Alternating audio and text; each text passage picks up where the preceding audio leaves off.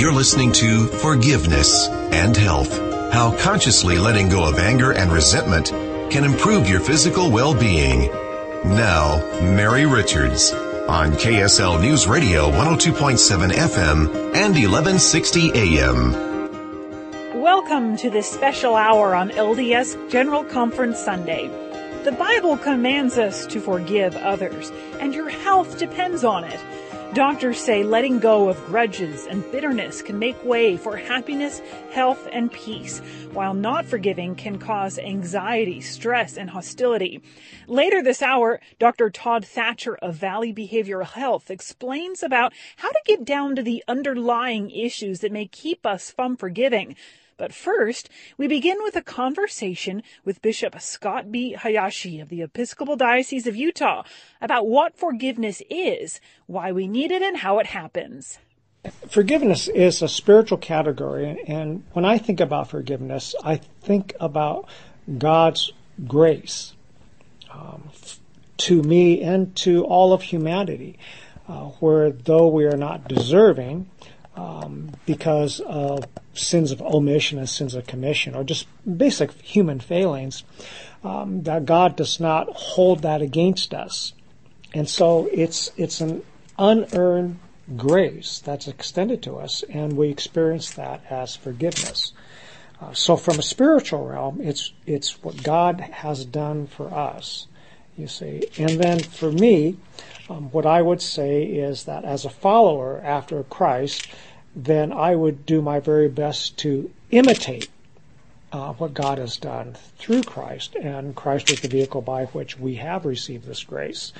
So then for me, as this Christian person, my responsibility, though I don't have to do it, would be to say then to be a person who's grateful for what has been done for me, and then in demonstrating that gratefulness by imitating what God has done, by learning how to forgive and to forgive others as well. Feeling it in our own lives because we are fallen, and that repentance process of improving our own lives needs to come with forgiveness, or does come through God's grace. I love that. Through God's grace. And oftentimes, when we talk about, well, I'll put it this way, sometimes I think that what's difficult about forgiving another person is that we want the person to feel sorry, you see, and we're just, and whatever that means for you or for me, and for some of us, it might be, well, I want that pound of flesh, or whatever it is, and until I get that, I'm not going to forgive. Okay. But the experience, when we think about it from a spiritual perspective, and really when we talk about God's grace, forgiveness, what happens is actually, experientially, I believe, forgiveness actually precedes repentance. You see, it's only when one understands that one has been forgiven that we go, oh my goodness, I'm so sorry. At that point. So I think experientially many times actually forgiveness is there first, and then we experience the feeling of, I'm so sorry about what happened. Now, when it comes to us human beings, what I think is important to distinguish here is that there's forgiveness and there's justice. And I think we make a very great mistake when it comes to us in our interaction with each other, that we somehow believe that forgiveness means there's no justice. And that I think is a mistaken idea. The other thing that I believe is a mistake is when we say forgive and forget, you see, because I don't think we forget anything. I don't think we're capable of forgetting anything. I think for us human beings, when we forgive, we know full well and we remember full well, but what we choose to do is to extend to the other person the benefit, let's say, of us not seeking vengeance. You see, and it doesn't mean that we ever really come back to the same place we were with a person, because there's been a hurt there. What it means is that we're not going to seek this, we're not seeking harm for this person. You see, and also in the case of a crime, then it's not as if forgiveness means, therefore, this person does not have to face justice. That justice is still necessary, but the justice will be done not by the individual who's been wronged, but rather by the proper authorities. You see, that's what I think is important to understand. And then when it comes to forgiveness, too, forgiveness is a process. You see, so if we say that the hurt or the offense was great, then it's not as if the person who's been so hurt is able to reach this end point all at once. I think forgiveness has these stages where if the hurt has been very, very great, the person at the very beginning is so hurt and so angry that perhaps all the person can accomplish in that moment is to say, okay, I do not wish that this person's house will burn down. That's the first step. Okay. Start right there. Start right there. And then maybe a little bit later we can take a next step, and I hope he's not financially ruined. Because you see, it's these steps, and also sometimes the person might find that they fluctuate back and forth. So maybe the first step is to say, okay, I don't want this person's house to burn down for him to get killed. But maybe later, 5 days later, the person comes and is so angry again that he has to go back to that first place and say, okay, again, I don't want this person's house to burn. But to allow that space in the stages to go through to get to the point where the person sets it behind himself or herself. And that's where the aspect of one's own spiritual, psychological, emotional health comes in. Because carrying that kind of pent-up anger, that type of emotion, I think is harmful for a person's soul and spirit. And the person can get so bottled up that most of their energy is spent suppressing it, so there isn't energy to do the other things in life. There's a whole, we pay for that, psychologically speaking and emotionally speaking, and even physically speaking. The anger can get manifested in the person's body. And the other thing to think about here is the fact that really holding that anger is not going to do anything to the person that has wronged, has committed the wrong. That person's not going to get touched by that. So the person, by refusing or being unable to move through this and let go of it, is causing harm to himself or herself. And as I have experienced in my life, and I'm seeing in places where I have bottled up my own anger, is it leaks out. And it leaks out in inappropriate ways and sometimes gets visited upon people who are not deserving of anything like that. But something just happens and it just comes roaring out. So it's actually harmful in so many different ways. So forgiveness then being a process, I think the person travels through it.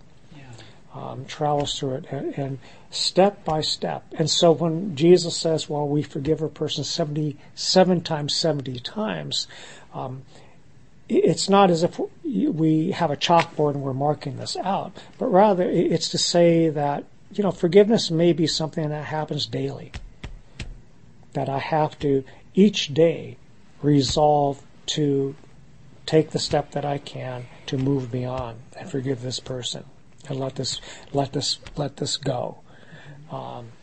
And whether or not the other person ever comes back and says, I'm really sorry for what I did to you, to me is rather, well, it'd be nice if that happened, but it doesn't always happen. And really, for the person who has been hurt, then forgiveness is necessary for that person just to be able to live life and live it as fully as that person can. And as long as that person is not able to do that because of holding that anger, then that person is being harmed. Coming up next, Bishop Hayashi talks about how forgiveness is a process that can happen over and over. And we can come back wiser, and stronger. I'm Mary Richards on KSL News Radio, 102.7 FM and 1160 AM.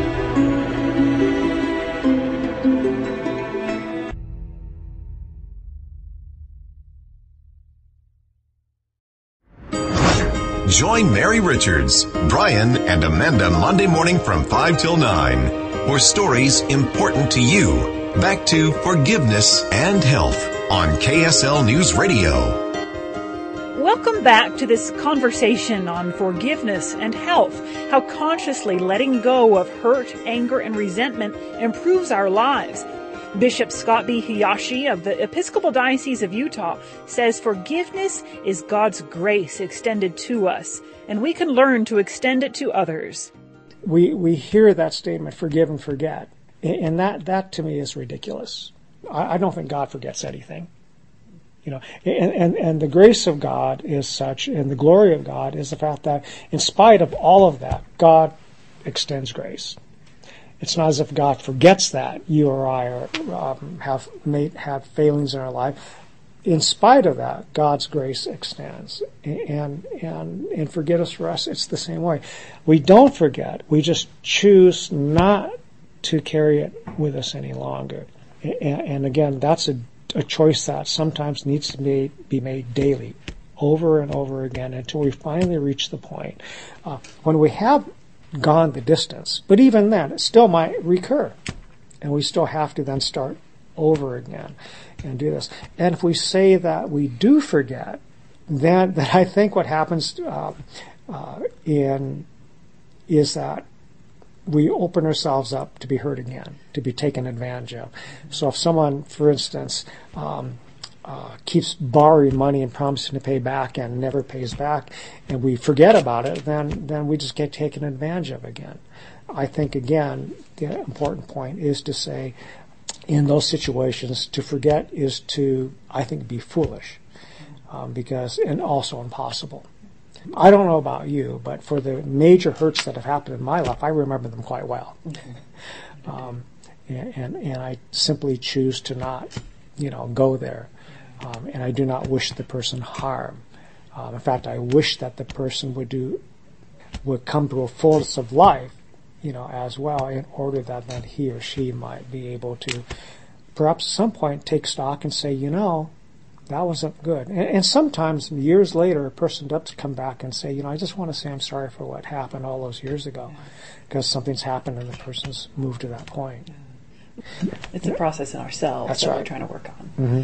I love that choice, and there's a power in that choice, which also, I would think, would manifest itself in different spiritual and mental and physical ways to come out on top, and then to thrive from the experience. Mm-hmm. Perhaps eventually, maybe you'll get back to where you were, but maybe you will come out even further on top. Yes, I think there's a great learning in it. And again, when we say we come back to where we were, it doesn't mean we come back to the same place with that person, but we can come back wiser and stronger. And we also understand, in this moment too, that we're not perfect as well. I think that's a good lesson and a good thing to understand too. So the whole process of forgiveness, is just that. It's a process, and it takes time. I understand you speak about this to your congregation. This is a topic. Yes, I've spoken to the congregations. You see, what we see in life is one of the reasons forgiveness is so difficult is because we're never taught it. No, I mean, you look at in your family situation, most families don't really teach this at all. It doesn't happen. I mean, where you do see it taught is in the Amish, for instance. The Amish and the Mennonites, they teach it to their children. And they model it for the children. But in many, many families, majority families, it's just never really taught. And in fact, in many ways, what the parents show is exactly the opposite, holding grudges and everything else. And all that does for the child is say, this is what it means, how you behave as an adult. Yes. So that's why forgiveness in many cases is difficult, doubly difficult, because not only is there a misunderstanding of what it is, but also there are darn few models out there. I mean, the federal government or we're not seeing it. Who is the great example of this? The Pope, certainly, Pope, John Paul, who had the person shoot him, and then he goes to prison and extends forgiveness. There's one model, but the models are few and far between.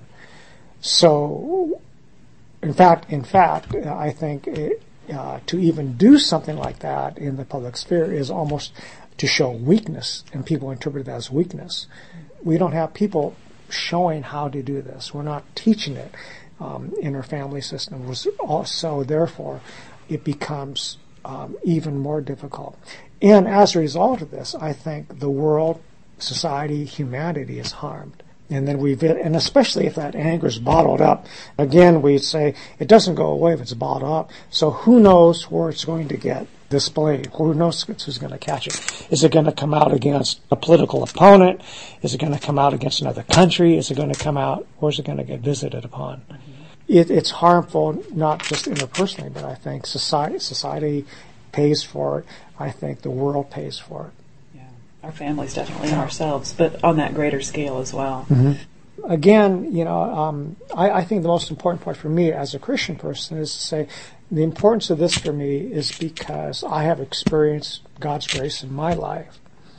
And as a follower of Christ, I believe that it is important for me to try to imitate and be as much like my Savior as I can be.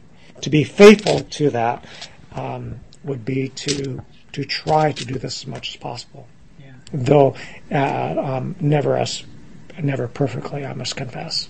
Well, there's only one perfect man who is ever on the earth. Yeah. And we can follow him and look to him. Mm-hmm. But you're right, it is difficult. Yes, because when you think of him, after the crucifixion, after the resurrection, he comes back to his disciples, and the first thing he says is, "Peace be with you."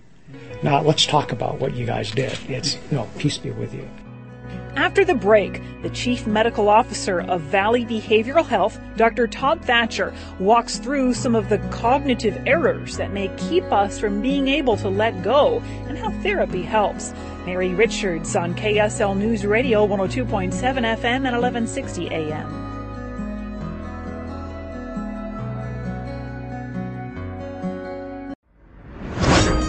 You're listening to Forgiveness and Health. How consciously letting go of anger and resentment can improve your physical well-being.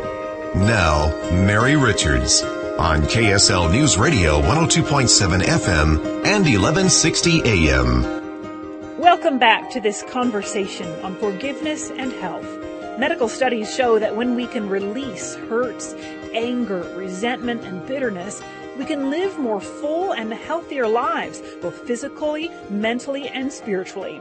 I sat down with Chief Medical Officer of Valley Behavioral Health, Dr. Todd Thatcher, in his office to talk about it. Well, the definition of forgiveness in mental health is actually a very interesting question, because to not forgive someone or to hold on to those, that problem, it's not a psychiatric illness. It's not considered to be a mental illness. So there's no diagnostic code for it. So it doesn't fit in that way. Where it's going to come into play in mental health is where it's manifesting as other things. And if you get into therapy, you may come in and say, I'm depressed, I'm stressed, I'm anxious, I'm not performing well at work, I'm feeling low energy, all these kind of physical manifestations that take place because you're carrying that around, kind of masquerade as those other symptoms. So that's where mental health would intersect with the forgiveness issue. Now, as you got into, if you go for medications for that problem, you're likely to just have people deal with those surface problems and never get down to the forgiveness issue, because they're only going to be assessing, those kind of symptoms and never really get down to it. And there's no anti-forgiveness medication, unfortunately or fortunately, depending on which way you want to look at it. Where it's most likely to come up as an issue and be treated would be in therapy. So as you're talking back and forth with a therapist and they start drilling down on, so when did you start feeling depressed? Why are you feeling depressed? Start looking at that. Things like that are very likely to come up. And high yield areas for that would be things like, obviously, traumas, beatings, things like that, divorces, places where people were really victimized And so they've got this unforgiveness they have that's eating at them. So that usually gets addressed pretty quickly in a therapy environment, because they'll ask about your past history and some landmark issues that may lead to those kind of things.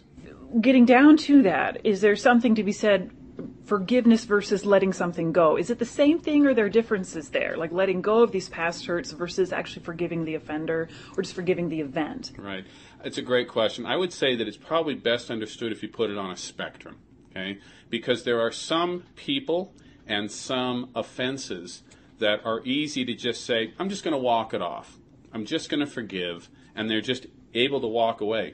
Just like even though cigarette smoking is one of our most addictive substances, and by the numbers, only about 6% a year are able to quit, there are people in that 6% group that just put it down and walk away, where there's other people that just try and can't seem to do it. So on that same spectrum, some people can just drop it, walk away. They just have that makeup and that character. On the other end of the spectrum, however, you have people that are not going to be able to walk away as easily. Maybe the trauma was more severe, or how you were wronged or thought you were wronged was more severe. So I think it's best understood on a spectrum rather than just an on and off, black or white kind of an issue. Now, so walking away from it, you probably would define that as being, okay, well, everyone would, I guess, walk away from it when they're ready to put it down. Now, a lot of what happens in the therapy process of overcoming that is not so much to go back and relive it, as it to address how our brains, which have a lot of problems with them, just a normal brain is a wonderful machine, but it's got a lot of inherent weakness built into it. So, for example, our memories are horrible. They're just plain horrible. So when people say, I remember it like it was yesterday, right, that's just simply not true, and that's what we would call a cognitive error. So if you are looking at a past wrong as, I remember it like it was yesterday, you really don't. That's not really possible the way that memory is organized. And since memories are put together, we store little chunks of information, and we store them all over the outside part of our brain. We don't know of any order or organization with which that's happened. Maybe it does, we just haven't figured it out yet. And then these memory pieces are brought back together in some parts of your brain that then attach emotions and some memories and things to it to kind of give some depth to that memory. The problem is that the brain will easily fill in details that may or may not have actually happened. And so people can take events that took place a long time ago, or even last week or the week before, and fill in details as they're reconstructing these memories that then aren't helpful and can lead to difficulty laying down that hurt and holding on to things. And so that's one step that they'll do as a therapy, is that they'll identify if you're making some of those cognitive errors and identify that and work with you.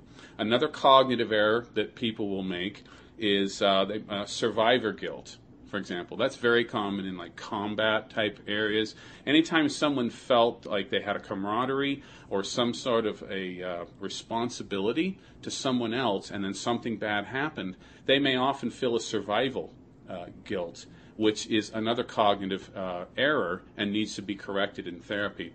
Another cognitive error that people make a lot is that they make what's called hindsight bias. So everything's 20/20 in hindsight, right? That's actually an incorrect statement.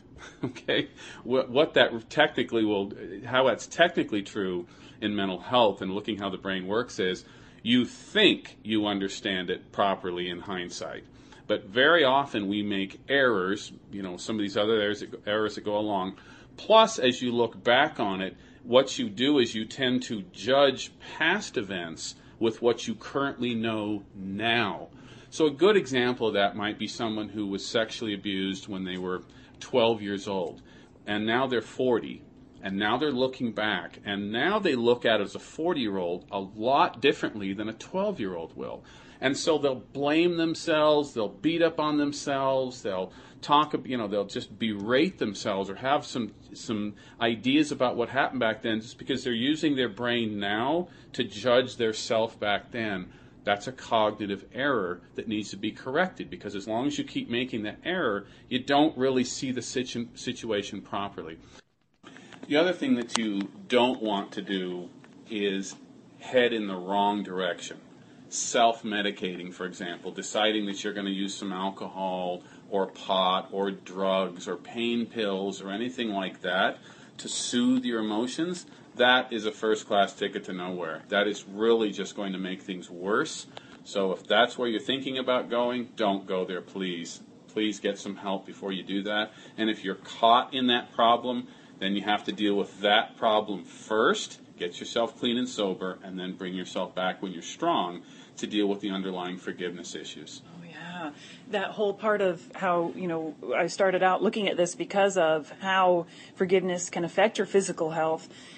And so just treating the physical symptoms or masking them or using substances is not going to fix it at all or help. You've got to fix that, help that, and then move lower. Oh, yeah, absolutely, absolutely. And, another thing, too, and I think the LDS Church has made great strides in the last few decades to embracing and being a lot more supportive of people getting help from mental health sources. Being a bishop, for example, in an LDS ward still carries the at least the stereotype that, oh my goodness, better you than me because you're going to hear about everything. And people do come to them with a lot of faith and trust that I can just use my bishop as my free therapist. You see what I'm saying? And they'll understand and so on and so forth. Well, the problem is it doesn't really work out that way most of the time. And so the church has been very supportive in saying, look, if you need help, get the professional help, and bishops are now trained to help people and direct them in that direction. So I've known a few people in my practice that when their bishop told them that, they got offended. So now they've got another thing to forgive. Let's say, don't be offended if your bishop recommends that you go somewhere else, to get that therapy part. They still very much care about you and love you. That's why they're referring you out to some help that will be best for you. Coming up next, Dr. Thatcher explains how we have been given the time in this life to get this right. I'm Mary Richards on KSL News Radio 102.7 FM at 1160 AM.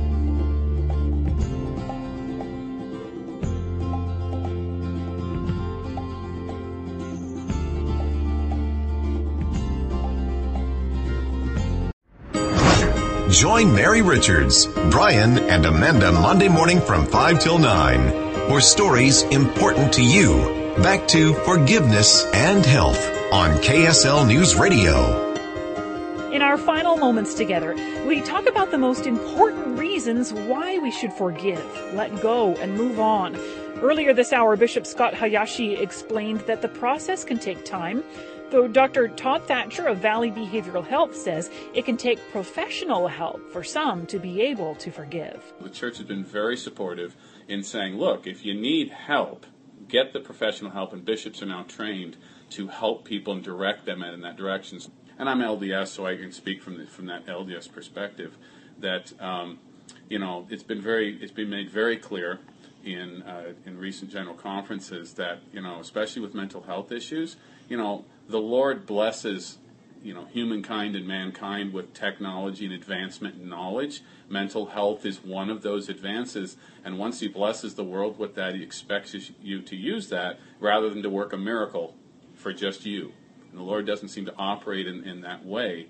And so that's a little mental hurdle sometimes for people. They think, well, if I just read my scriptures enough, if I just go to the temple enough, if I just pay my tithing enough, or whatever they think they're doing, I'm like, well, if you listen to those cognitive errors that we talked about before, that really set the bedrock for why forgiving can be so difficult, those kind of things, you need to be doing those anyway, but they might not solve the problem, and you need to listen.